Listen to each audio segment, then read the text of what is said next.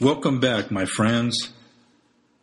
It's a wonderful opportunity that we have to get back into the Word of God and to look at our series, What It Means to Be a Christian. What an exciting topic, and that is the Bible. That's our life. We are Christians. What does that mean? Taking the book of Ephesians, going verse by verse. And I hope that you've had time to look at a few things that we have said in the past and gone over, and I just welcome the opportunity today, and I, again, welcome you back. It's an exciting time. Before we get into chapter 2, starting today, I just wanted to freely talk to you again as kind of a recap and to get us refreshed and to get us exciting again about what we're looking at, the Christian life. Again, as we have said so many times, is not a creed. It's not a set of principles. It's not the church we attend to. It's not a sect of people that we, think that we should be or what have you.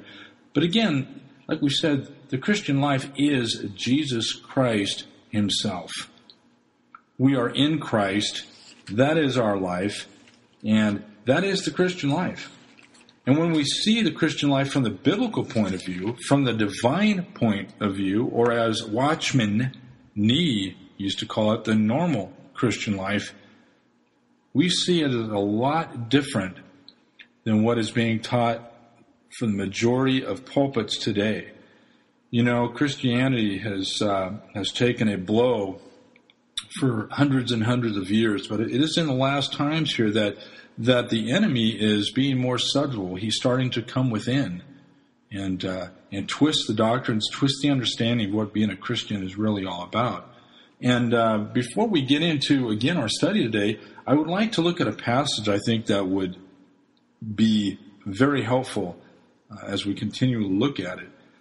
And you all know it, but let's look at it afresh this morning. It's Galatians, just the book before, Galatians chapter 2, verse 20. This verse can go the whole gamut of the New Testament. Let's look at it closely. Galatians chapter 2, verse 20. I have been crucified with Christ. It is no longer I who live, but Christ lives in me. And the life which I now live in the flesh, I live by faith in the Son of God, who loved me and gave himself for me. That is absolute identification.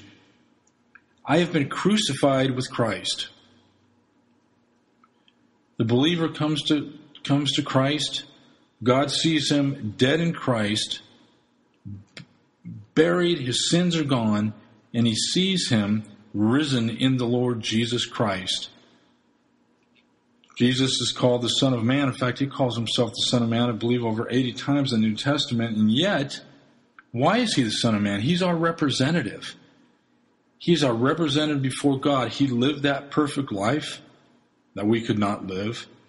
And yet, he paid the ultimate sacrifice that no one else could pay but himself for our sins. And he rose 3 days later from the dead in the body he was crucified in, declaring to the world that redemption is complete for all who would come to God through him, for all who would receive the gift of eternal life in Jesus Christ. Let's read that again. I have been crucified with Christ. It's no longer I who live, but Christ lives in me. Remember, the Christian life is Christ himself. And the life which I now live in the flesh, I live by faith in the Son of God, who loved me and gave himself for me. How is it that I'm reconciled to God? The Son, the Lord Jesus Christ, loved me and gave himself for me.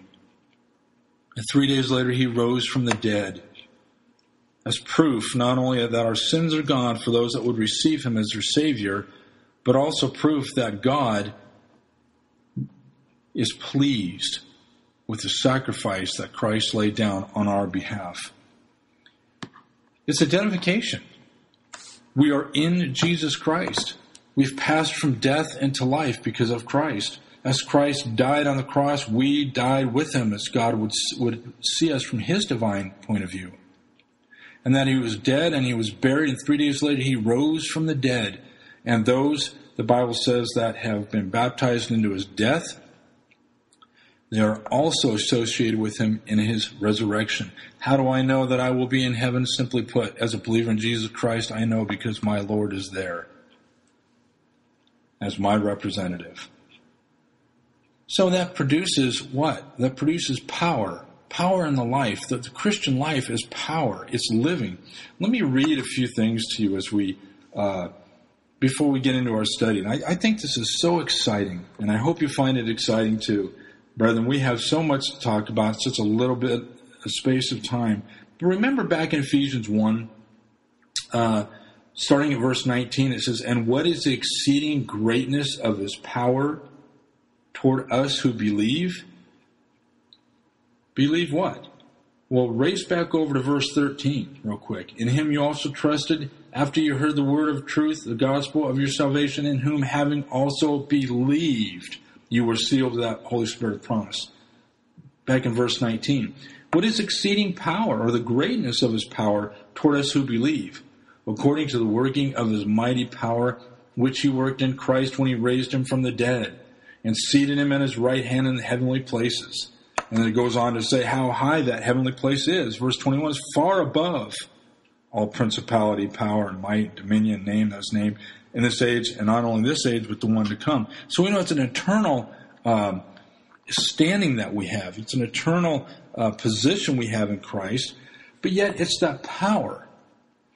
That same power as God raised his Son, the Father raised his Son from the dead, was the same power that was used in causing us to be born again, going from death into life. Brethren, that is power. You were saved because God did it himself. You were dead, as we'll see, in trespasses and sin, and God raised us up in Christ. That's power.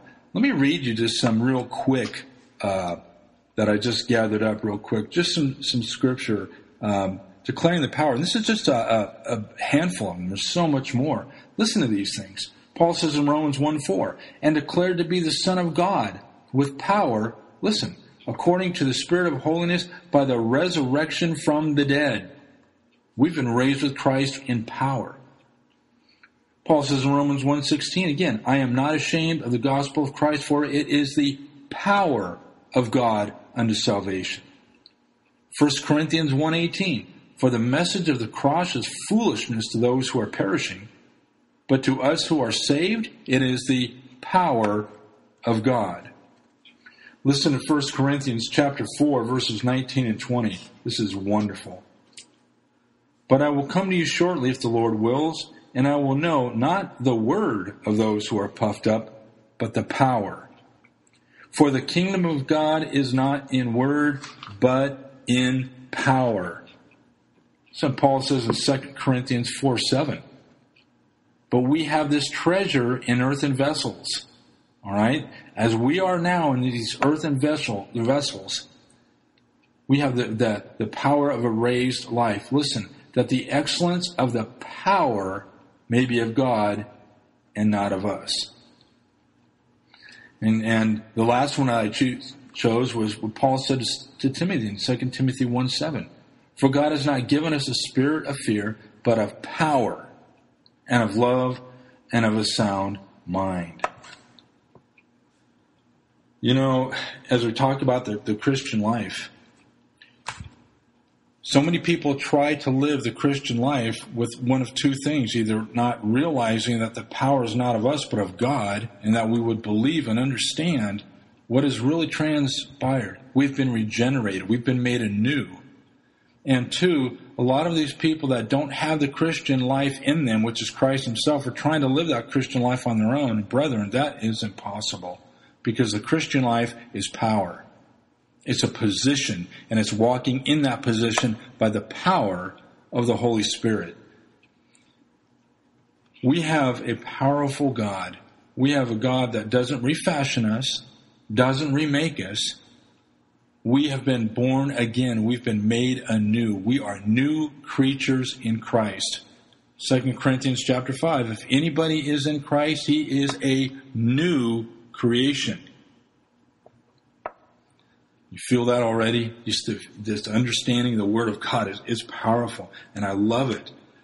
We're starting in our series. We started a couple weeks ago. We started looking at the division of this wonderful letter to the Ephesians. Very simple division. Chapter 1, 2, and 3, our rich position, our inheritance, and we're looking at that inheritance involves power. And yet, chapters 4, 5, and 6, that walk, which also is in power, and it produces that holy life, our walk in that position, which, by the way, also includes that 6th chapter on our warfare. So with that in mind, brethren, when we look at just the wonderful calling and the wonderful position that we are in Christ, let's go on to chapter 2 and start getting into the meat. These next two chapters, 2 and 3, we'll start getting into some of the meat of that position. Absolutely wonderful. God always works in remnant.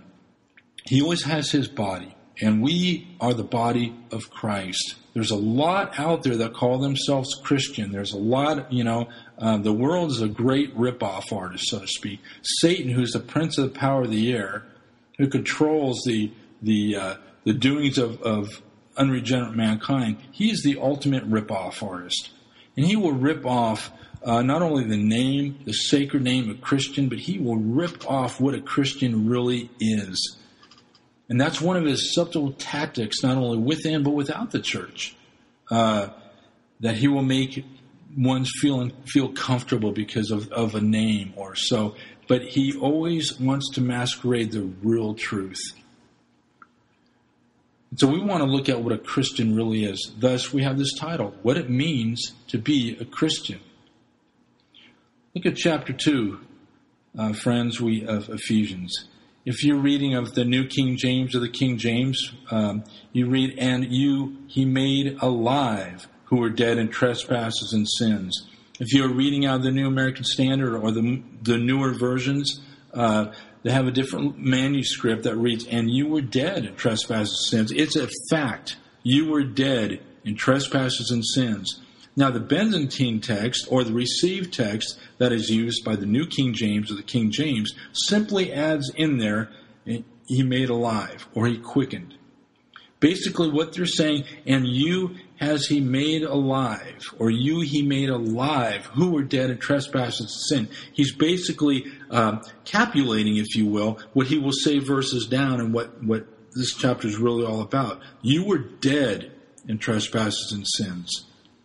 You were dead and separated from God, and Christ, through regeneration, the power of the Holy Spirit, the renewed man, the being born again, or born from above, you he made alive who were dead in trespasses and sins. It's just a matter of different way that these manuscripts were translated. And you he made alive who were dead in trespasses and sins. Let me just briefly talk about it. It is a wonderful concept, and when you understand what death means in the Bible, it doesn't mean annihilation. It doesn't mean that once you're dead, you go on the ground and that's it. Excuse me, brethren. This whole concept of death, who you were dead in trespasses and sins, and we're in, again, the 2nd chapter and the first verse. Death in the Bible is always separation. You look back at Adam and Eve, and when they disobeyed God by eating that fruit, it was a test of obedience. And when they disobeyed God, what's the first thing we see that happened? Not only were they afraid, but they hid. It separated them. They knew nothing but intimate fellowship with God, and because they had sinned, it separated. They hid among the trees, and because they were afraid. And always death is separation from God. And as we've talked about before, death is a separation from soul and spirit from the body when one dies. And if we're in sin and we do not have the Lord Jesus Christ, we have not been born again, and we do not have him as our Savior, if we are dead in our sins beyond the grave, we are separated from God forever. Right now, we might be alive, though there's a lot of what I call walking dead people out there. They're alive, they carry on life, they go through this measly existence, they have temporal pleasures and whatever, but they're separated from God. They're separated in their sins. They're dead in their sins. And if that is prolonged beyond the death of the grave, my friends, that means separation from God forever. And as we've talked about many times in the past, over the past years, for those that have listened and we've had fellowship with one another for a while, you know, Jesus Christ, when he was on the cross, the Bible says, he who knew no sin was made sin for you and I, that we might be made the righteousness of God in him. In other words, when he was on the cross, fulfilling Psalm 22, my God, why hast thou forsaken me? At that time, God unleashed his dam, his flood dam of wrath, and it leashed on Christ, who was bearing the sin of the world. My God, why hast thou forsaken me? And Christ was taking the punishment of the sins of the world, yours and mine, receiving that punishment that we deserve. And he was separated from his Father for a time on the cross, so that you and I would not have to suffer separation from God for eternity. Did you get that concept? That is the richness of the gospel. That is when back in chapter 1, when we hear the gospel and we believe it, we are sealed with that Holy Spirit of promise, not only to the inheritance that we have, but unto Christ himself, the complete forgiveness of sins, sealed, done. Our inheritance with him forever, sealed, done. Our position with Christ in the heavenlies, sealed, done. We have passed from death into life, John 5, verse 24. So when we get back to our verse in Ephesians 2, verse 1, and you he made alive who were dead in trespasses and sins. Look at verse 2, in which you once walked, according to the course of this world, according to the prince of the power of the air. You know, that's an interesting verse because it describes how we lived. We walked according to the course of this world. We lived in the principles of this world. We lived for gain. We lived for self. We were selfish. We were adulterers, in heart, you men especially. Jesus said, if you look upon a woman to lust for her, you've committed adultery all in your heart. We were greedful. We had the me first mentality. And we walked according to the course that was set by the prince of the power of the air, which is Satan, the spirit who now works in the sons of disobedience. This same spirit, this same walking of course, flows through the veins, so to speak, of those that are without Christ. Those that are dead in their trespasses and sins, what you once were, this is what's going on. They're continually walking in the course of this world. I want to show you read to you a commentary, if you will, of C.I. Scofield describing the world in a summary. And he wrote this, mind you, way back in the early 1900s, like 1900, 1901, something like that, way back. Listen how he describes world. He says, in the sense of the present world system, the ethically bad sense of the word refers to the order or arrangement under which Satan has organized the world of unbelieving mankind upon his cosmic principles of force, greed, selfishness, ambition, and pleasure. This world system is imposing and powerful with military might. It's often outwardly religious, scientific, cultured, and elegant. But in reality, it's seething with national and commercial rivalries and ambitions, and is upheld in any real crisis only by armed force, and it is dominated by satanic principles. It's dominated by satanic principles. Jesus put it this way in Luke, I think it's chapter 12 or 13, I'm not too sure, but he went a parable where they say, we will not have this man to reign over us. That's the course of this world. And this course is the broad road that Jesus said leads to hell, and many are those that are on it. That's the course, brethren, that we were all on before Jesus Christ. Before. And so again, when you go to verse 1, and he and you, who he made alive, by the way, who were dead in trespasses and sins, in which you once walked according to the course of this world, according to the prince of the power of the air, Satan, the spirit that now works in the sons of disobedience. And listen what he says in verse 3, among whom also we all once conducted ourselves in the lusts of our flesh, fulfilling the desires of the mind, and were by nature children of wrath, just as the others. Do you know that before Jesus Christ, before we became Christians, we were children of wrath? We were heading for judgment. We were following the course of this world. We were going along our way, and we were headed for judgment. We had all kinds of sin ruling in our life. We have all kinds of ambition, greediness, selfishness, and this is how we walked. Listen to what the Apostle Paul describes it. We're in 1 Corinthians chapter 6. I'll just read it here. Starting verse 9, listen to this. Do you not know that the unrighteous, those without the righteousness of Christ, will not inherit the kingdom of God? Do not be deceived, neither fornicators or sexually immoral, neither idolaters or adulterers or homosexuals or sodomites, nor thieves, nor covetousness, nor drunkards, nor revilers, nor extortioners will inherit the kingdom of God.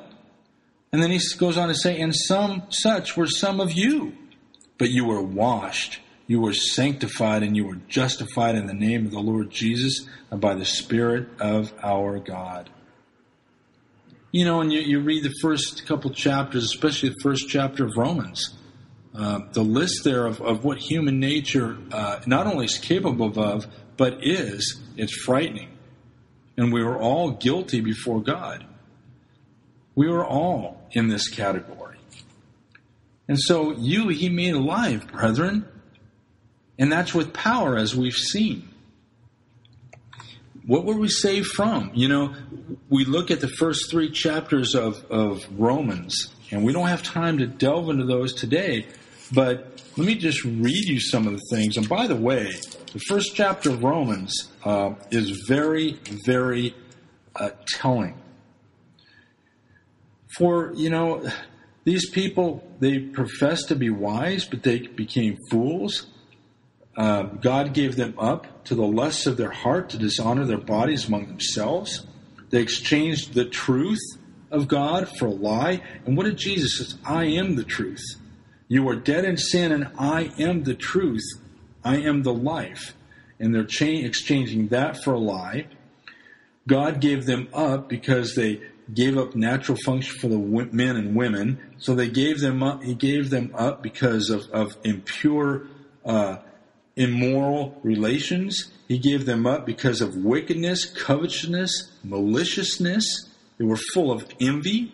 They were murder. They had strife in their life, deceit, evil-mindedness, whisperers or gossipers, backbiters, haters of God, violent, proud, boastful, inventor of evil things. Listen to this, brethren. Disobedient to parents. We see that exponentially on the rise these last 25, 50 years. They were undiscerning. They were untrustworthy. They weren't loving. They were unforgiving and irreconcilable. They were unmerciful. And listen to this. Who, knowing the righteous judgment of God, that those who practice such things are deserving of death, not only do the same, but also give hearty approval of those who practice them. This is sin in rawest form.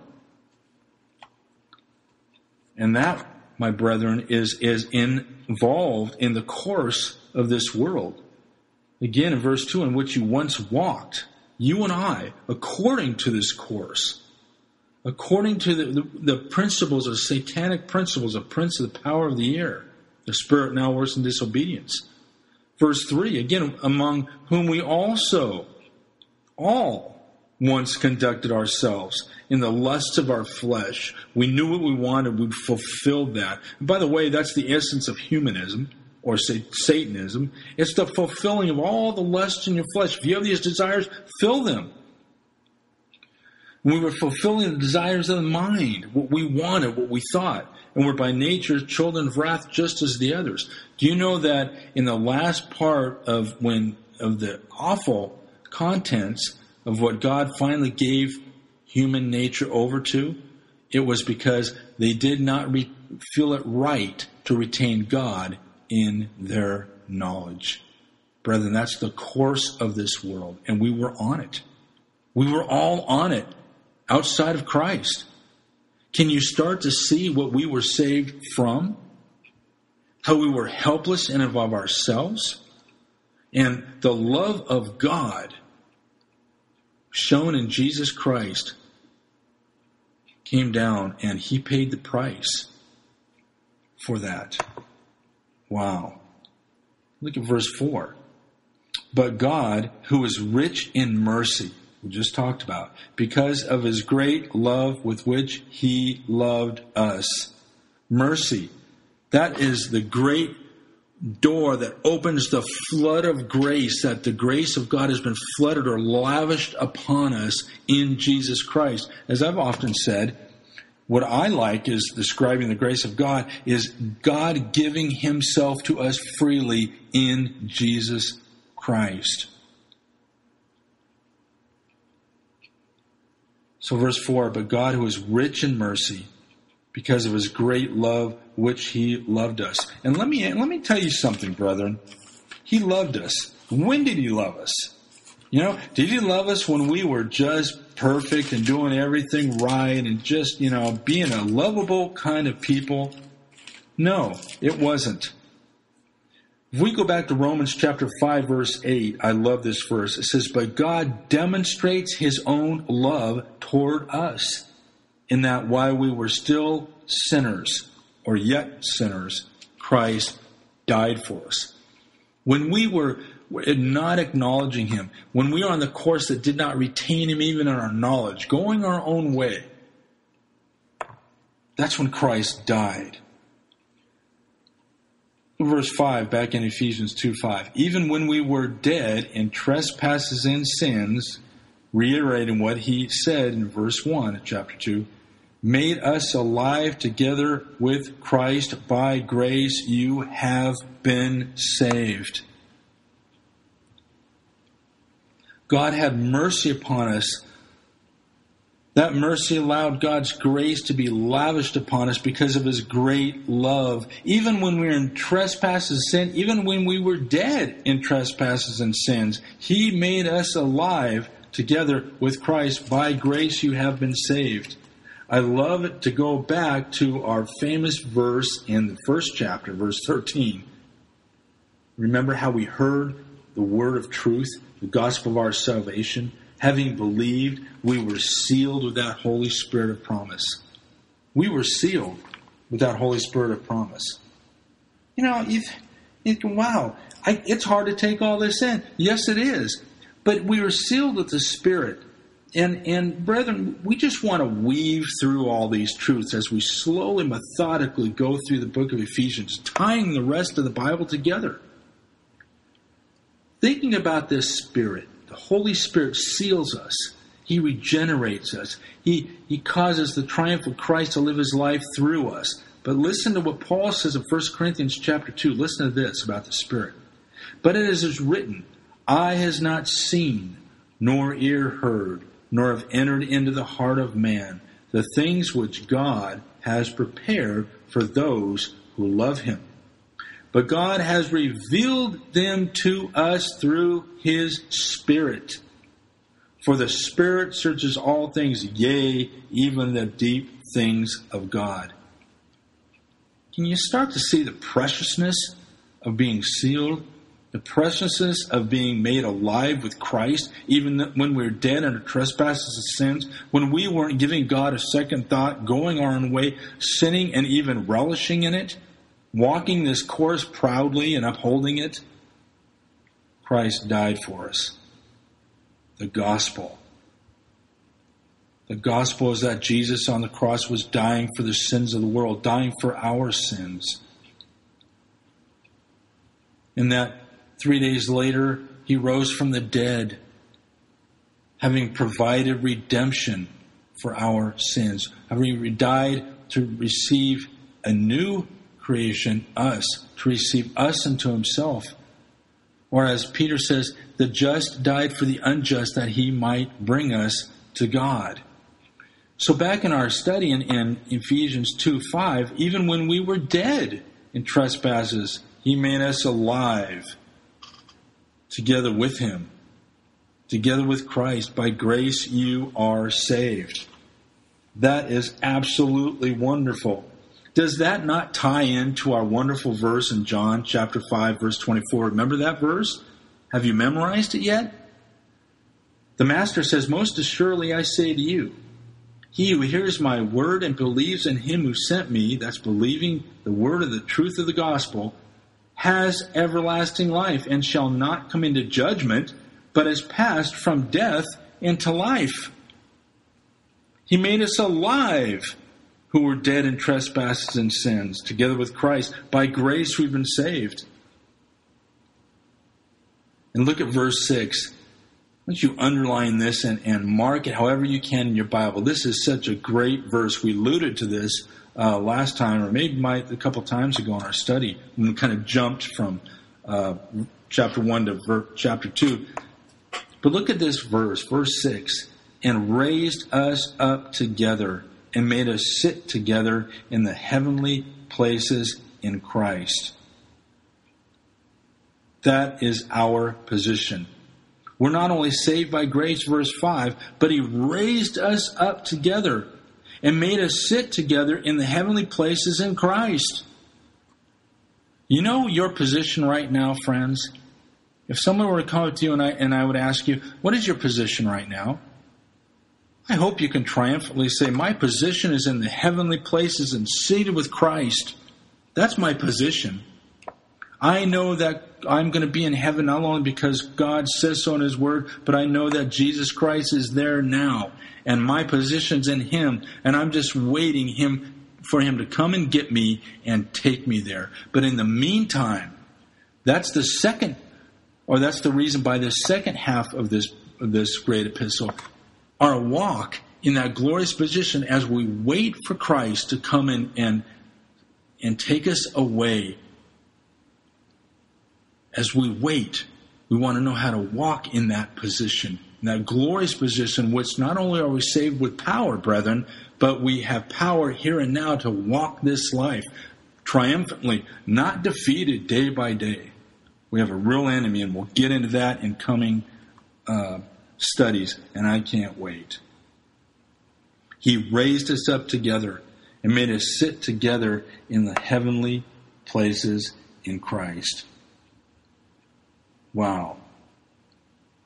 That is just, sometimes you just have to soak it all in. And let me tell you something. We are his inheritance, as we've seen. Okay, remember there's the fact that the Bible says in chapter 1 of Ephesians, verse 11, remember, in him we also have obtained an inheritance. Remember? And then we go over to verse 18. It says that Paul prays that our eyes of our understanding will be enlightened, that we may know what the hope of his calling and what are the riches of the glory of his inheritance. Our inheritance is Christ and heaven and all the glories and the wonderments that follow. But we read too that we are God's inheritance. But keep that in mind and look at the next verse, verse 7. That in the ages to come, he might show the exceeding riches of his grace and his kindness toward us in Christ Jesus. Do you know that you are God's showcase? You are God's exceedingly joy. He is going to, for all ages, all throughout eternity, that he's going to show the exceeding riches of his grace and his kindness toward us in Jesus Christ. We are We were dead in sin. We were headed for judgment. And for all eternity, we are going to be the wonderment of all principality and powers and everything that's created. They're going to look at us who God has redeemed, brought back to himself in the Lord Jesus Christ, so that the ages to come, he's going to be able to show and demonstrate this wonderful grace which he lavished upon us in Jesus Christ. In Christ Jesus is the last words in that verse 7. We are in Christ Jesus, and we are his exceeding joy. And for all eternity is going to see and wonder and fall down at our wonderful God because of the grace that has been poured out to save poor, miserable sinners like you and I. What does it mean to be a Christian? What it means to be a Christian is to have to all the fullness of God in Jesus Christ. All of the glories are ours. We are heirs of God, joint heirs with Christ, the Bible says. Isn't that wonderful? And all this because he loved you and I. All this because he had mercy upon us. All this because he opened up his gate, if you will, of grace. That gate of mercy, I call that. His mercy was opened up, that his grace flowed out and lavishly landed upon us in Jesus Christ. You know, we've come to that wonderful verses 8 and 9 of chapter 2. Probably one of the well-known verses of the New Testament. But brethren, I would say that is probably one of the least pondered upon and looked at for everything that has gone before it. Look at verse 8. For by grace you have been saved through faith. And that not of yourselves, it is the gift of God. The gift of God. We see that. You know, one of the great tools that my pastor years ago have taught me to talk to people, and that's part of what they call the Romans Road, is Romans chapter 6, verse 23. A wonderful verse explaining exactly what we have in Christ. Look at verse 23. If you're there in Romans chapter 6, verse 23, it says, for the wages of sin is death, but the gift of God is eternal life in Christ Jesus our Lord. It's the gift of God. So back in our passage, Ephesians 2:8, for by grace you have been saved through faith. That not of yourselves, it is the gift of God. Some even go so far as to say that faith is a gift of God. I believe it. But what we need to see now, we have been saved by God's grace. It is the gift of God. We'll get back into this. Look at verse 9. Not of works, lest anyone should boast. We are saved by grace. By grace we have been saved. By grace we are walking through this life in the power of God and the keeping of God. And it's by grace that we will enter our position once and for all with our redeemed bodies enjoying Christ forever. We can't boast. There will be no boasting in heaven. There is no boasting of anything regarding our salvation. We have been saved by grace through faith. Faith is the avenue that God allows us to have that can receive this grace, can receive this forgiveness, that we can receive the wonderments of our salvation. It's a gift. That's the avenue that God uses. Jesus, I loved it when he said in Mark, he says, have faith in God. And faith is the avenue that we grab a hold of this grace that saves us. Listen to Paul, what he says in Romans 5:17. He says, for if by one man's sin death reigned through the one, talking about Adam, much more those who receive the abundance of grace and of the gift of righteousness will reign in life through the one, Jesus Christ. It's the receiving of it. We're saved by grace through faith. And that not of yourselves, it is the gift of God. You know, when back in Cain and Abel, when Cain brought something of his own works, of the fruit of his hands, probably some of his nice vegetables, whatever, he was rejected. Because God has his way to himself. You know, remember John 14:6, Jesus, it says it plainly, I am the way. You want to know the way to God? You want to know the way that God has for, I don't care how much of a sinner one is, we're all guilty of sin. We come to God in his way. So back to Cain and Abel, Cain came to something of his own way, the fruit of his own hands, his own doing, and it was rejected because he didn't come to God in God's way. And yet Abel came to God through sacrifice. God instituted a way to himself, and that's through an innocent substitute. And Abel offered the first fruits of his flock, probably a lamb, and offered it to God, the shedding of blood. And God accepted it because an innocent substitute was offered. And as we see, verse 8 is, for by grace you have been saved through faith, and that not of yourselves. Cain came of his own way, and that is religion today. All false religion, all religion, other than genuine Christianity, has its way back to Cain. It's coming to God in our own way, coming to God in something of ourselves. And we'll see that in verse 9, how that is false. That's why Cain and false religion and the religions of the world, apart from biblical Christianity, must be false, because they come to God in something of their own way, and they will be rejected. God will only be approached his way, and that is through an innocent substitute, the shedding of blood, so to speak, on our behalf. And that's why the Bible says that even though Abel is dead, yet he still speaks, because of that wonderful sacrifice. Way back in the early chapters of Genesis, we see that this is to be so. It runs the gamut all the way through the Word of God. That's why the Word of God is complete from Genesis to Revelation. It's a complete revelation of God and how to come to him in his way. Well, look at verse 9. Not of works, lest anybody should boast. That's what works do. They allow one to boast. I've done a good job. I've done this. I've done that. But we cannot have such boasting. And we see here in these 8, 9, and 10 verses the logical way of salvation. This is the logical way of the Christian life. So verse 8, we're saved by grace through faith. Not of ourselves as gifts of God, not of works which any man should boast. Look at verse 10. For we are now his workmanship.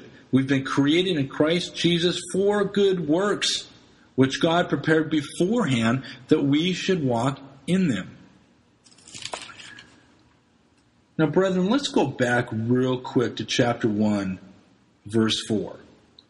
Remember how when we talked about that verse, I said there's so many people that are tripped up over that. There's a lot of Calvinists that use that and say, see, we've been chosen in God. There's nothing we can do. And they take that verse out of context, and it's a stumbling block for a lot of people. But again, back in chapter 1, verse 4, it says, just as he chose us before the foundation of the world, that we should be holy and without blame before him in love, having predestined us to the adoption of sons. Okay? He chose us in him, that we should be holy and blameless before him in love. He predestined us according to the good pleasure of his will.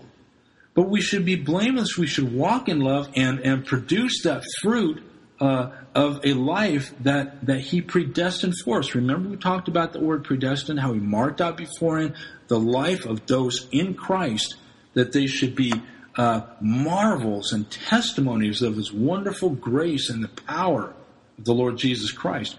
Remember when back in John when Jesus raised Lazarus from the dead?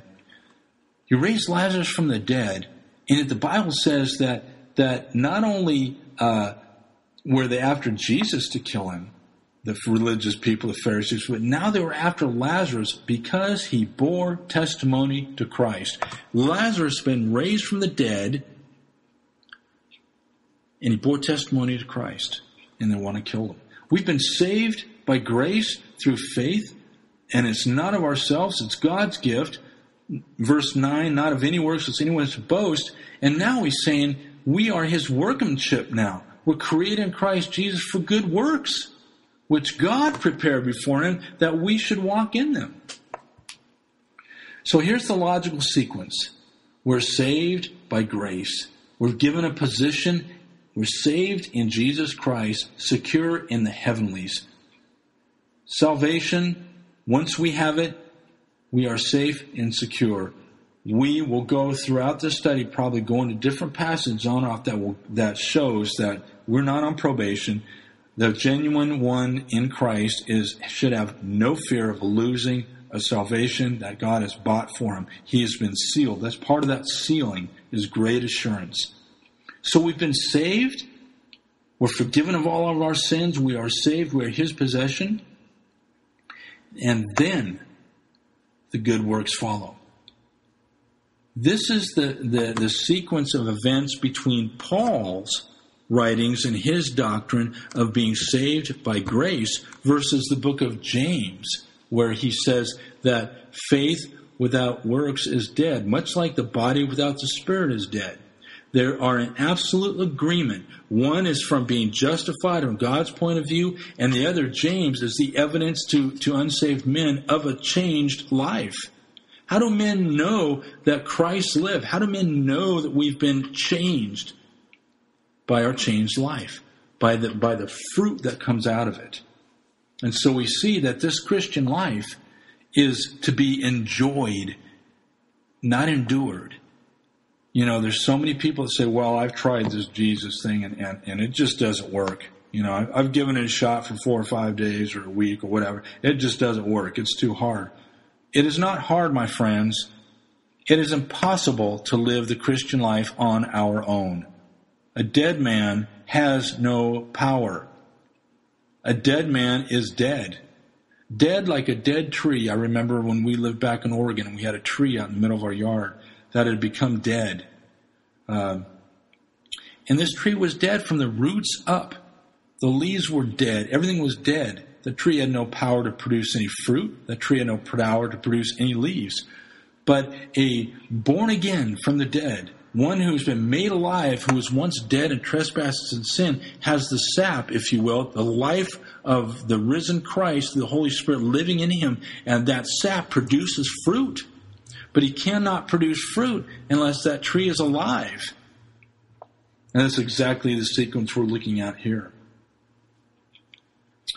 It is absolutely wonderful that when we look at the Christian life and we see that it is God from start to finish. Remember our famous verse in Philippians 1:6. I hope you mark this down. Paul says, I'm confident. I'm confident of this very thing, that he who began a good work in you will perfect it until the day of Jesus Christ. Perfect it till the day of Jesus Christ. And friends, before we leave today, I just wanted to add on another verse that we can mark down, look at it, and